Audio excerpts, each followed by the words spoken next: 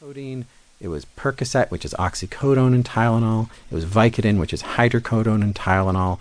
So you can only take so much of those before your liver gives out. So there's a dose limit on these combination pills. And some people can't take Tylenol at all. Right. So in order to get enough opiates, basically you had to be on a morphine drip at home. So you had to be in hospice to get enough opiates. So it wasn't working out. We needed more and better mono-formulated opiates. It was just the opiate. But in order to do that, it takes a big investment from industry. And industry didn't want to make this investment only for end-of-life pain. It's not a big enough market. It wasn't a big enough market. They needed the whole pain market. So that was kind of the agreement that happened was, okay, we won't just focus on end-of-life pain, we'll focus on all pain. And industry says, okay, we're in. And so the war on pain became a war on all pain and became thinking of pain as a disease in and of itself as opposed to a symptom. And establishing the pain scale, which everyone is asked when they enter a clinic. What's your pain on a scale of 1 to 10? And you say your pain. So it was validated in the setting of saying, so a 1 on this scale means this, a 2 means this, all the way up to 10. And 10 is the worst pain imaginable. You cannot tolerate it for a second more. You would rather die than continue in this pain. And we are instructed as providers to consider the pain scale as the same thing as a blood pressure. So if you come in and your blood pressure is 250 over 180, which means your blood vessels in your brain are about to pop and you're going to bleed into your head and die, and we don't do anything about that, then we're at fault.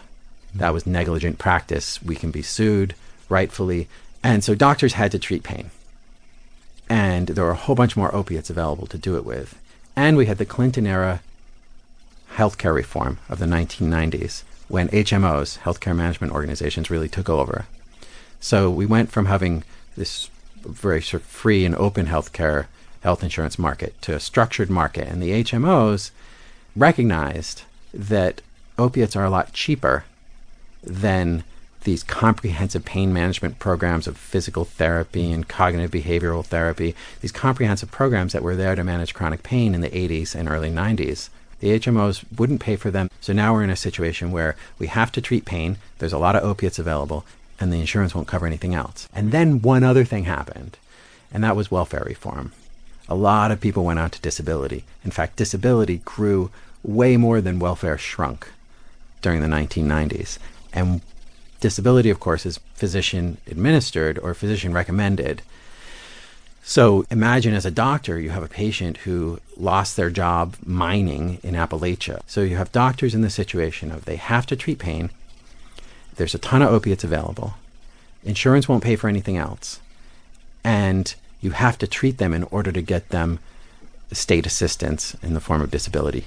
So it was really an amazing coalescence of social national factors that led to really over-relying on opiates for chronic pain. And out of that came this tidal wave of cases of people becoming dependent. Right. The estimate is around 3 million people in the U.S.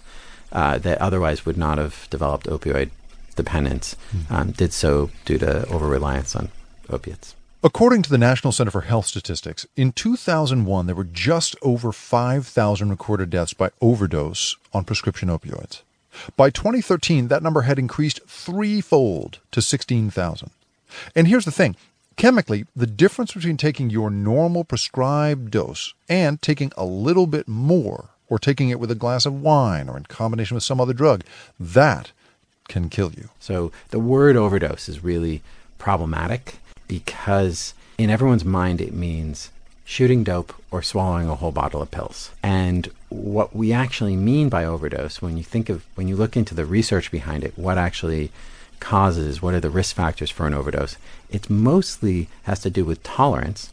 So say you're cutting back your dose and you have a lot of pain, so you take your usual dose, but your body can't tolerate that anymore.